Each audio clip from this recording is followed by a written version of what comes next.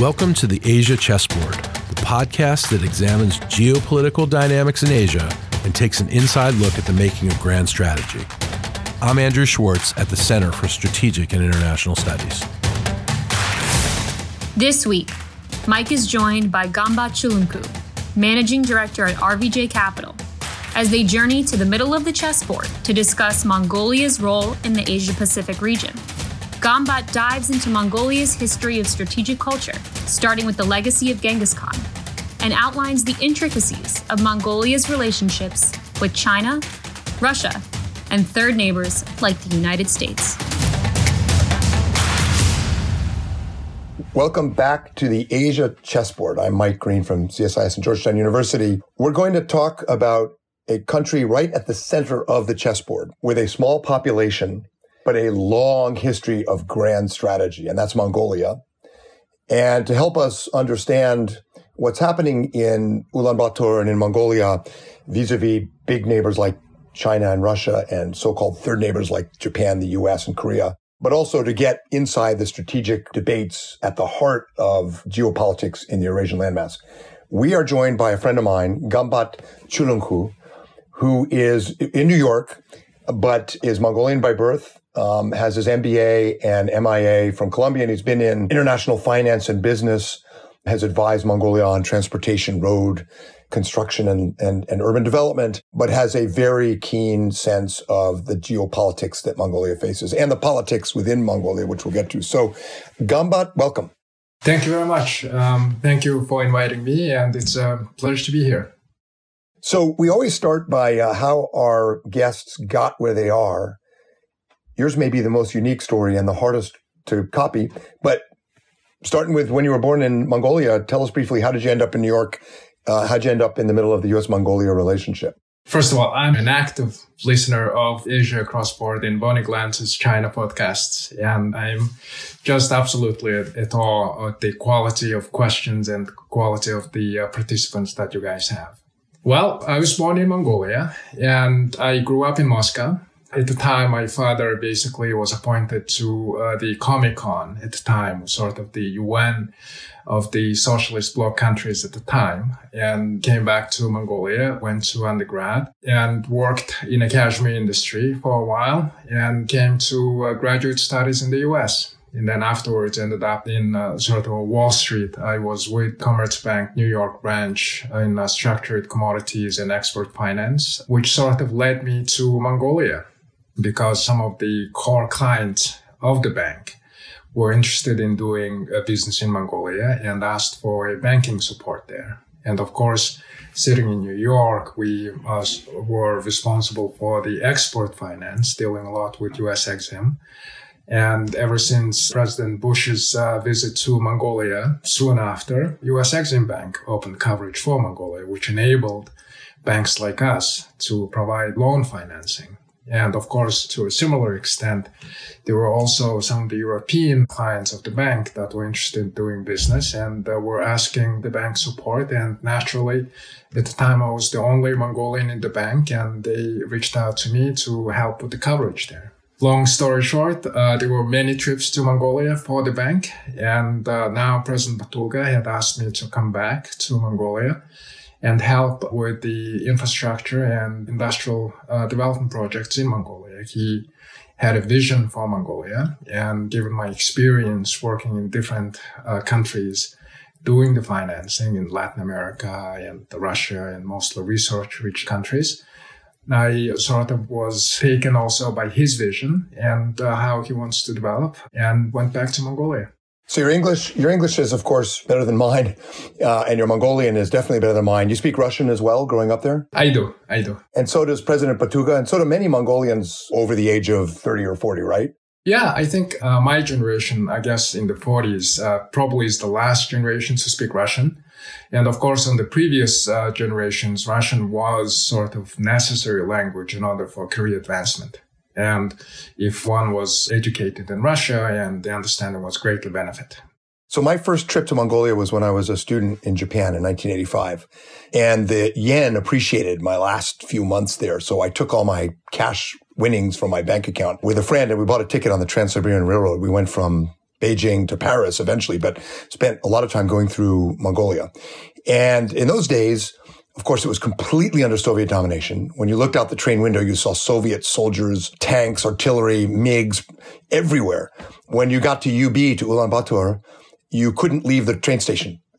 And my American friend, who had been a friend since college, was a football player, a big guy. We were walking through the UB train station, and these young Soviet recruits saw these obviously American guys, and they came up and they bumped into us, just looking for a fight. It was fascinating. I went back to Mongolia again myself in November 2005 with President Bush. And I think I can claim credit for being the one who suggested that President Bush go to Mongolia, which at the time, of course, when the president in his second inaugural was talking about democracy and freedom, had another long trip to Asia for APEC in Korea that year. We were trying to do something different. So I said, sir, I got permission from Condoleezza Rice and Steve Hadley and my bosses to propose it. You should go to Mongolia. And he was intrigued, but a lot of people were skeptical, to be honest. And he had a meeting with the Dalai Lama. I think it was the next week. And he said to His Holiness, Green thinks I should go to Mongolia. What do you think? And His Holiness, you've heard me tell the story, Ganbat, His Holiness said, you must go to Mongolia. It's a wonderful country. He said, Mongolians, sometimes I think they're better Buddhists than anyone in the world. And so President Bush had a wonderful trip. And then I went back again last summer, spent a lot of time there, as you know. One of the things President Bush found so fascinating about Mongolia was when we went to Ulaanbaatar, and he had his summit meeting with, I think at the time, it was with President Enkbayar in the ger, in the yurt, in the giant tent where heads of state have their meetings. And in between the president's seat and President Enkbayar's seat was a huge alabaster statue of Genghis Khan. And President Bush turned around and looked at it and he said, Genghis Khan, he had an interesting foreign policy, a little bit sarcastically. And then President Enkbayar proceeded to give a lecture on Genghis Khan's foreign policy, free trade, freedom of religion. That's how you build an empire. And I tell that story in part because I want to start, Ganbat, with you telling us a little bit about the strategic, that for a small country with a population in the millions, Mongolia has a very long, very impressive history of strategic culture and big thinking. And tell us a little bit about the Genghis Khan culture and the Mongolian strategic culture, which came back after the Soviet era, right? Became part of the national identity. Definitely. Mongolia has a heritage, of course. There are two heritage items. One is, of course, the Genghis Khan legacy and Genghis Khan history. And the second one is, you rightfully had also mentioned, it's the Buddhism, which basically Buddhism had become sort of the symbol of Mongolian sovereignty too, going back to 1911, early 1900s. And it's right, Genghis Khan had a very big strategic thinking. He's the one that was able to unite the Mongolian tribes at the time and conquer half the world. And in doing so, of course, he was seeking for happiness for its people. And the foreign policy that you explained, in a sense, it was sort of benevolent. Before conquering a nation, of course, they would send a messenger and basically ask to submit. If not, then it was conquered.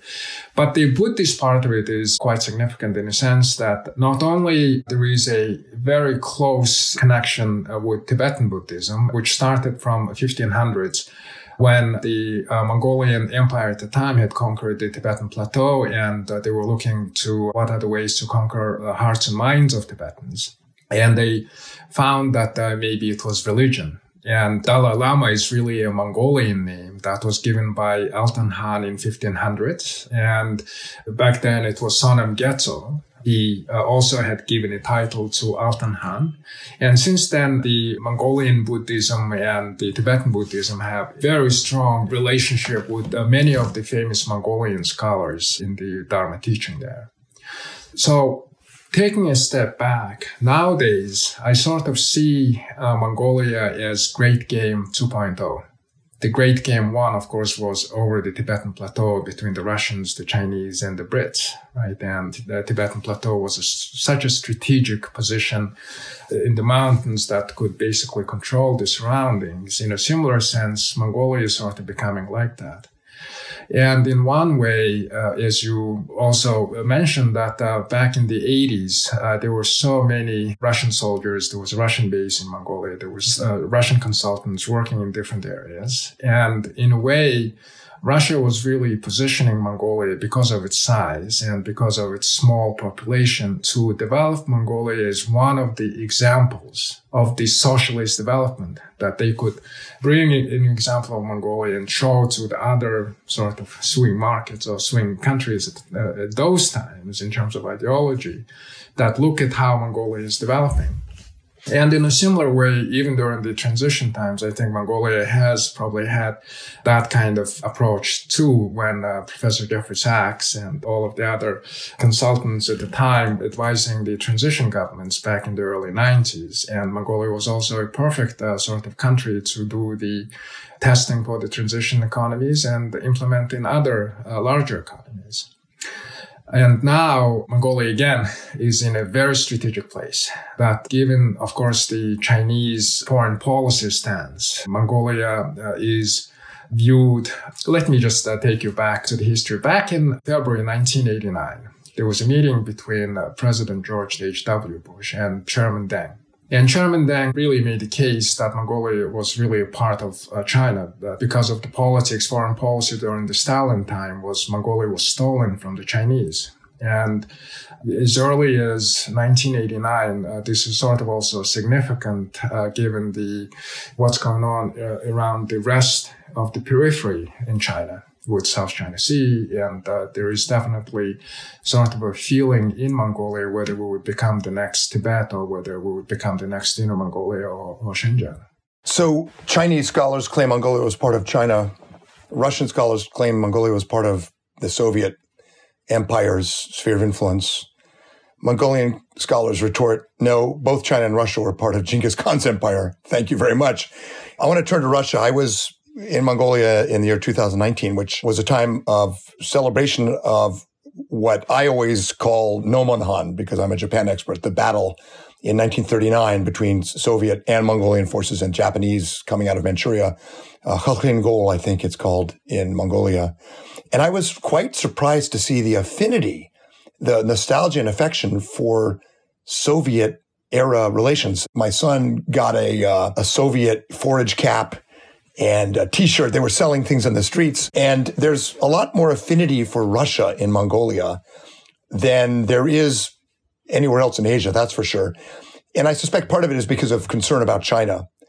Some people I talked to last summer in UB were very worried that Russia was losing its focus on Mongolia, that Russia was making too many concessions to China. But now, it looks like trade is up between Russia and Mongolia. For Americans looking at this, a good relationship between Russia and Mongolia seems like a bad idea for U.S. interests. But it's actually a very good idea for Mongolian interests, given the giant neighbor to the south. Where are things with Russia right now for Mongolia? The public opinion right now, there is a Sant Morale polling from last, I think it was in May, and over 70% of the respondents to the polling said that the best partner to Mongolia was Russia. And there is definitely a sort of a nostalgia during the Russian times. And you're exactly right that this might be in response to general population feeling that maybe the country is skewing more to China, where we have a sort of assimilation risk. And in Russia, certainly, there is no such risk. The Mongolians really have gotten the sovereignty because of Stalin negotiating during the Yalta Agreement back in 1945 that the Allied forces had really have to accept the status quo of Mongolia. In other words, basically recognize Mongolia as a sovereign entity. Because I think it's from the Tsarist times that the Russians view Mongolia as a potentially a backdoor to Siberia, far east of Russia. And that there is a quote by Stalin to this effect. Therefore, Mongolia, as many of the Mongolian scholars would tell you, is that, no, we were not part of China, we were not part of Russia. We basically conquered both of them during the Genghis Khan Empire. So definitely, I think for the Mongolian sovereignty had really rested on the balance between Russia and China. And I think historically, ever since Mongolia has gotten its sort of recognition back in 1945 in even before, there was all sort of a play on the balance between the two, how to keep sort of the balance. If we skew to one side, then there is definitely sort of a risk for basically getting sucked up into one of the orbits. And the current situation with Russia is that Russians are also stepping up partnership with Mongolia. Not only the trade had increased between the two countries, but there were announcement of the Power of Siberia number 2, the gas pipeline to go through Mongolia. Also, President Batulga had proposed to establish a Northeast Asia power grid during the Vladivostok Economic Forum back in, I think it was 2018 or 2017, which entails that the 3 countries would produce power, Russia, Mongolia, and China. And 3 countries would potentially consume that power, South Korea, Japan, and potentially North Korea, and would sort of include North Korea into the regional economic integration. What is the thinking about China? You know, China has a lot more economic benefit to bring to Mongolia than Russia does. But my understanding, there's no Belt and Road project in Mongolia. There's great anxiety about being, as you pointed out, absorbed by China. But there are also within Ulaanbaatar and within politics there and within the private sector, there are definitely people, as there are in Cambodia or Korea or even India, who want to get closer to China for economic reasons.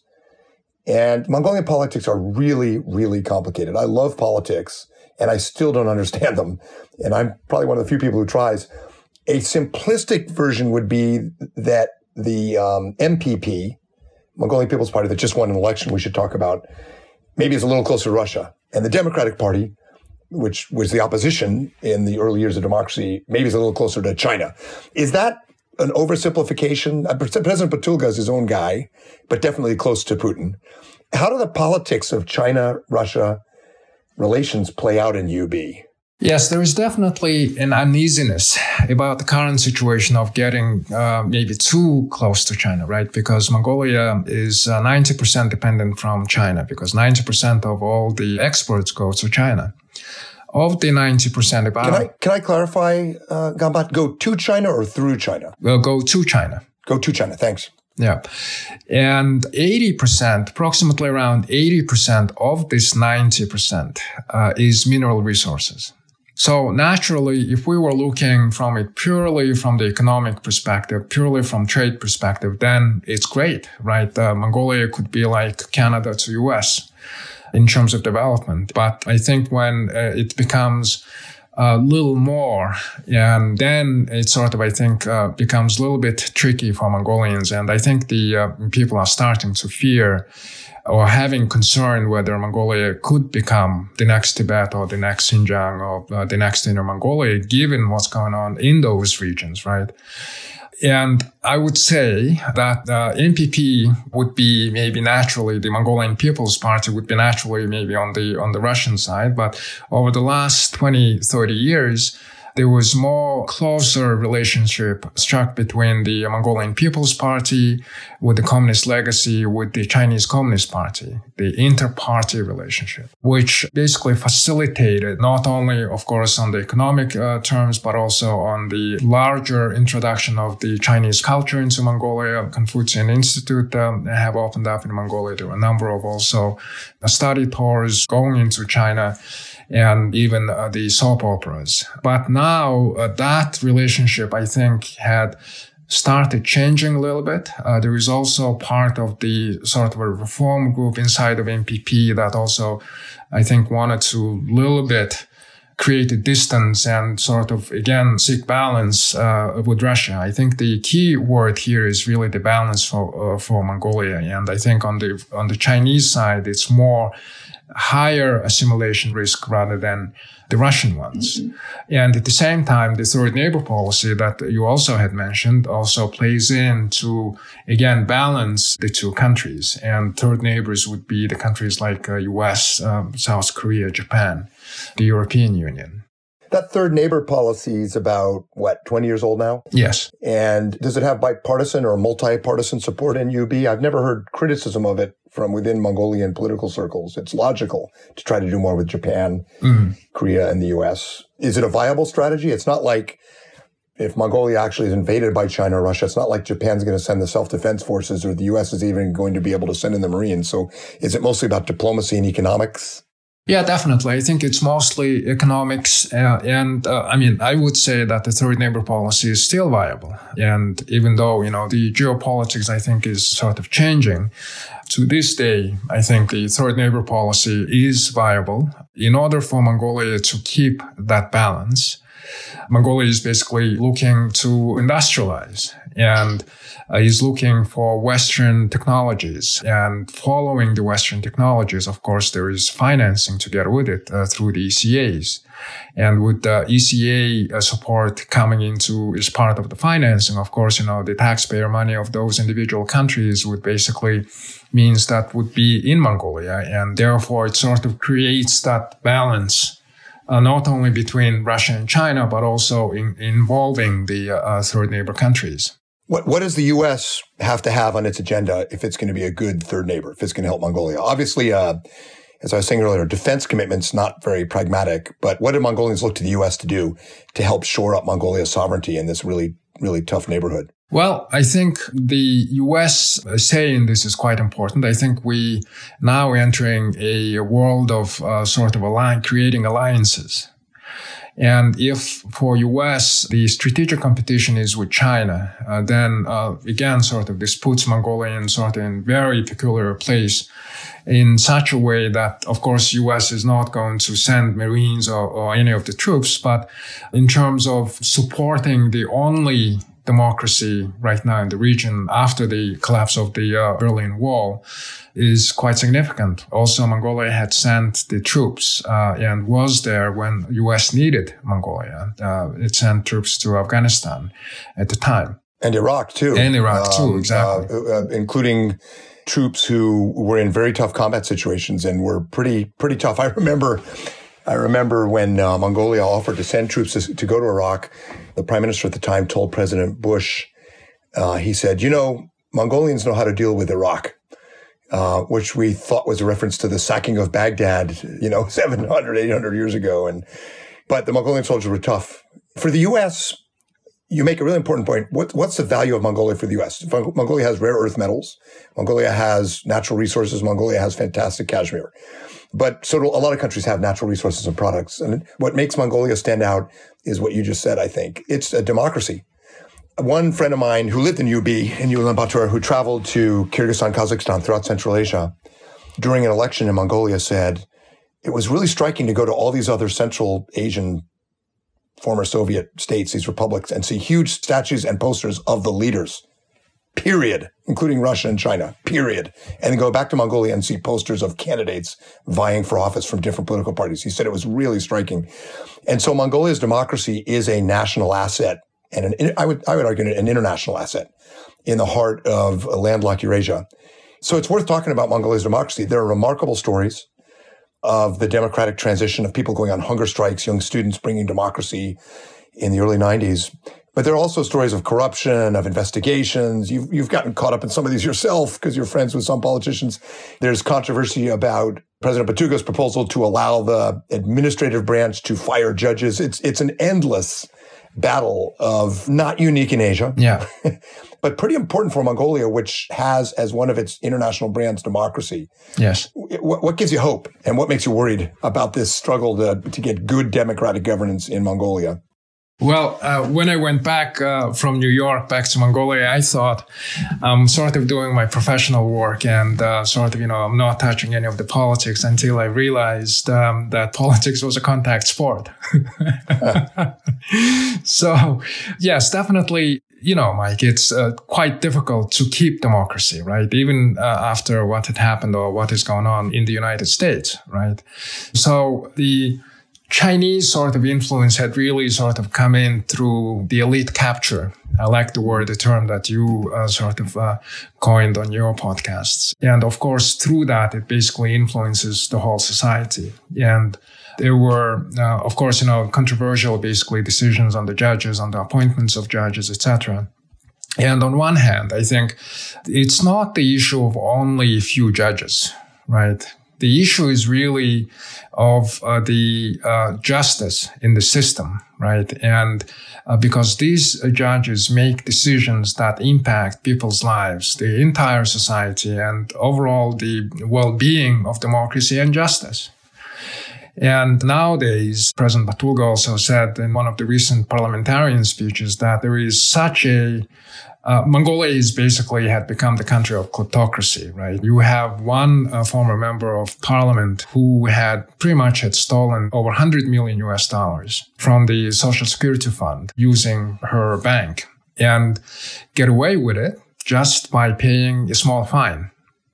Whereas somebody, a just regular folk, had stolen $20 and basically in jail for 3 years.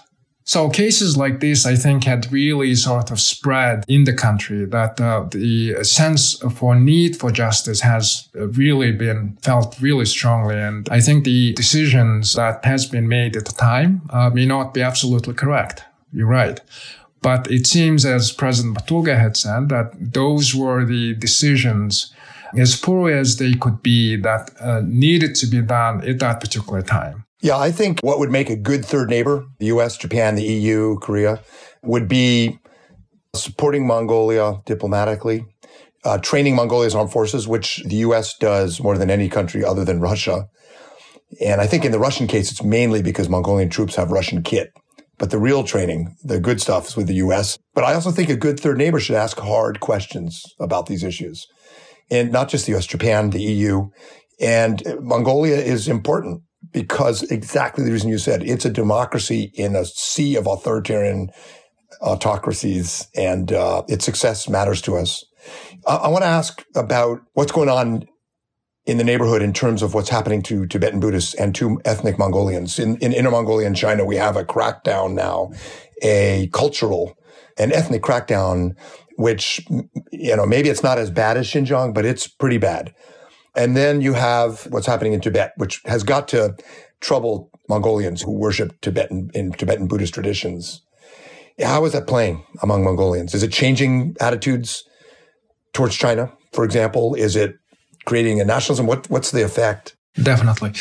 Before I go into this, let me just a little bit add on onto your previous comment. I think the world needs a stronger Mongolia. The Mongolia, as you said, all the way back, ever since the Silk Road had started, with trading from silk, teas, spices, slaves, then oil. The next really big thing could be, for example, in rare earths, that Mongolia has got lots of it. And this is increasingly could become very strategic. And of course, for all of the mineral resources that Mongolia has got, about 60% of the periodic table is in Mongolia in world-class quantities. We've got Rio Tinto had invested in it.